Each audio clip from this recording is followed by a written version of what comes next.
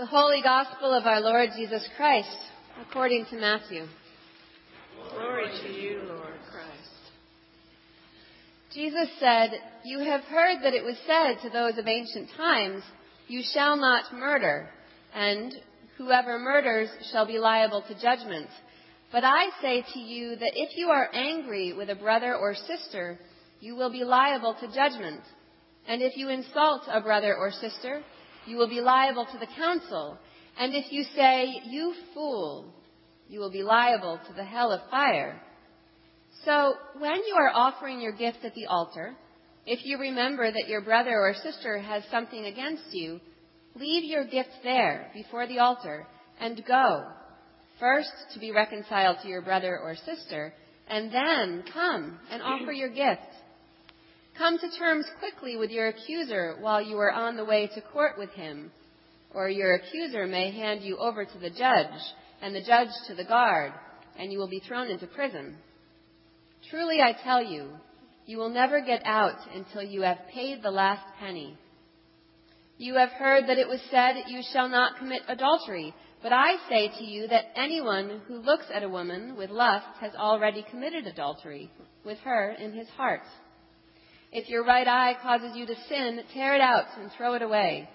It is better for you to lose one of your members than for your whole body to be thrown into hell.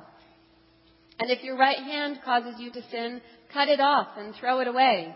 It is better for you to lose one of your members than for your whole body to go into hell.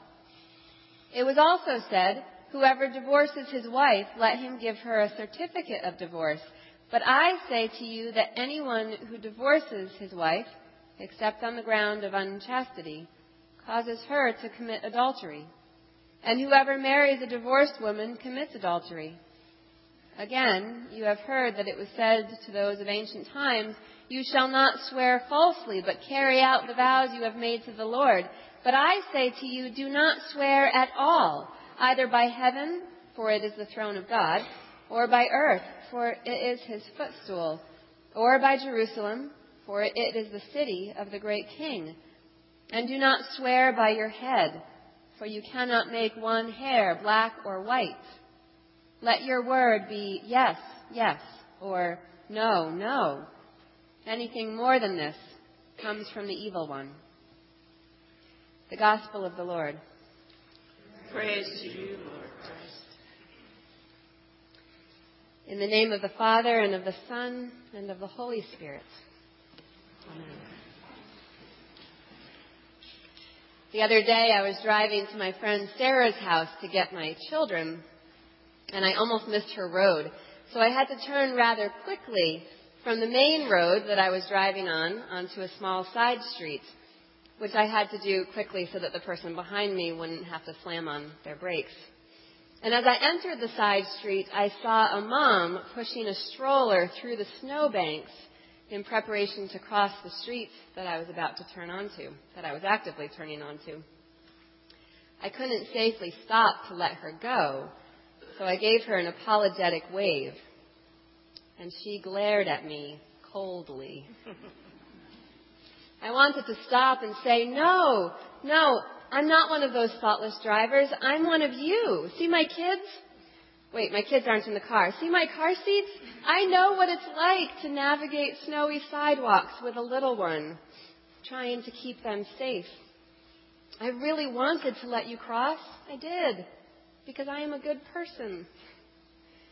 I wanted her to know, as she glared at me, that I am good. And I am good. We all are. We know we are good because we are made in the image of a good God.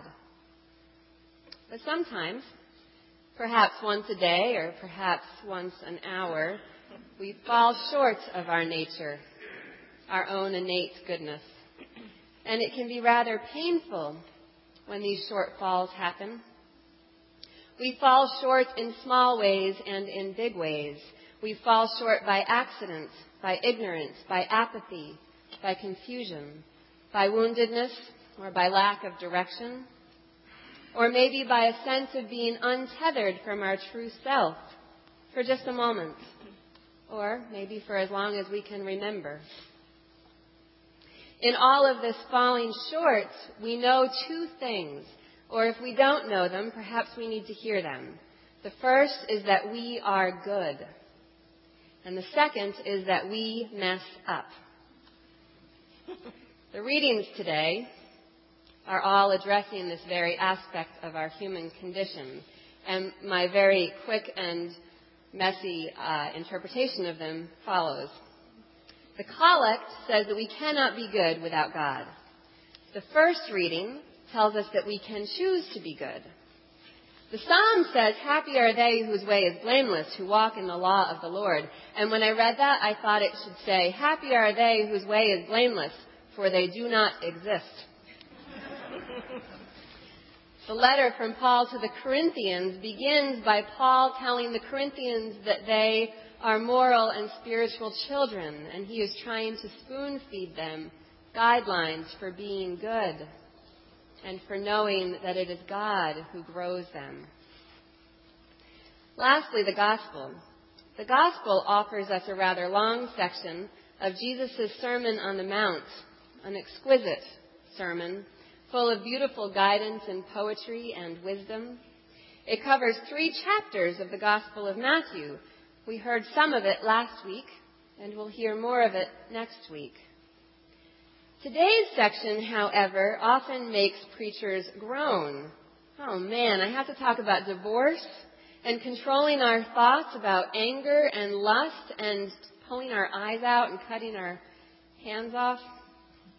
Well, Jesus had to talk about these things because they were controversial parts of the Jewish law. A body of law that was being bent and misused and misunderstood.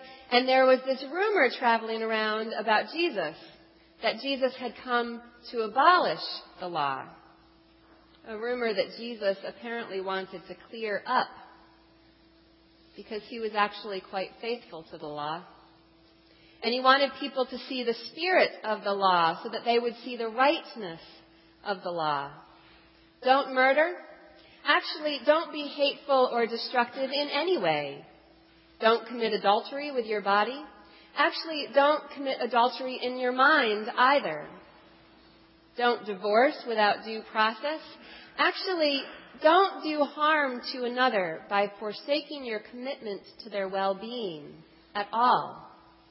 And divorce in first century Palestine was the forsaking of the well-being of the woman in the marriage, as she had no means to support herself outside of the vow that her husband had made to her. And it says in that scripture that you make her into an adulteress. Well, she had to find another way to be supported. And the husband, by the way, was the only one who could choose divorce anyway. So I don't think Jesus was trying to be legalistic here. I think he was trying to illuminate the loving nature of these ancient religious laws. Today's 5 readings, all of them attempts to guide us into the goodness that is our nature as part of creation. They are just 5 of millions of ways in which humanity has sought to guide itself back to its natural goodness as the challenges of life pull us into disarray over and over again. Jewish law, the gospel, the epistles, Buddhist teachings, the Tao Te Ching, courts and governments and laws, the rules on the kindergarten wall, marriage vows support groups, rehabilitation centers, the study of ethics, art, music, poetry, the Golden Rule, which, by the way, can be found in some form in every major religion, therapy, the self-help section of the bookstore, not a small section, hymns, the prayer book, church. All of these things seek to guide us again and again to our natural goodness. There are so many things that strive for the same goal that each of us can find a dozen or 100 that work for us. Now, I have to confess, the type B, INFP hippie idealist in me wishes we didn't need any of these moral guides. I wish we just knew that we are good and that everyone else is good too, and we could live an easy utopian life of good behavior and bliss. Although I do know some very lovely people who would be quite bored by this arrangement. Still, something in me wants to not have to need any of today's scripture. It's easy for me to fall into the false belief that all these rules of life and order are a cumbersome wall between me and the holiness and goodness that I seek to experience directly. I heard a story this week that has become a metaphor for this struggle of mine. A friend lives across the road from some wetlands where she often kayaks.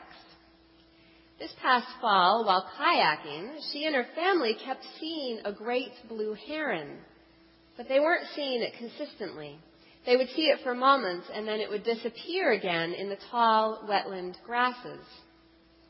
The grasses were similar in color and stature to the great blue heron, because that's the way natural habitats work. And so the heron would blend in, disappear, and then reappear again somewhere else. The family tracked it for some time, thrilled when they got a good view, and then a moment later they would be searching for it again, wishing those tall grasses would just get out of the way so they could soak up the beauty and magic of the tall, graceful bird. As we seek God and as we pursue good and holy lives, we are working to catch a thrilling glimpse of the heron, of goodness, of divine beauty. And we do catch glimpses in a sunset, in music, in one another, in church, in a moment when we feel that we are authentically ourselves at our best, and in a million other ways. These moments vibrate with joy. They are a quick glimpse of a beautiful bird through the grasses. In my metaphor, the wetland grasses that obscured my friend's view of the heron represent today's scriptures and all the other ways in which humans create guides to God, guides to our own goodness. Impatiently, I want to push them out of the way and get a clear line of view on holiness. But the heron seems to enjoy the grasses. They are her home and her natural habitat. They reflect her beauty. And what's more, the grasses keep me leaning forward in my imaginary kayak, striving to see the source of all goodness through them. When the waters are turbulent, the grasses offer a place of refuge. When suffering overwhelms us, there is peace in the foliage of the wetlands. And in moments when goodness and beauty abound, when the heron takes flight and soars into clear view, when I am spellbound, joy-filled, and at peace, when I for some moment in time behold the divine, I know that the waiting and striving has not been in vain. The tall grasses of wisdom offered by so many have indeed accompanied and guided me. I realize that I do need today's scripture, just as deeply as I need the bread and wine at the altar, and just as viscerally as I need water and air. And then, when the Holy Spirit blows through the grasses of our communal attempts to offer structure, to be good, to do right, to live holy lives, and those grasses in the wind sing the low, sweet song of humanity. I am grateful to be part of humanity. And I see the grasses for what they are, not barriers between me and God, but bridges built by people throughout the ages, bridges between divine perfection and human frailty, meant to connect us back to where we began, back to the deepest truth of our creation, that we are, above all else, God's, and we are, each of us, deeply good. Amen.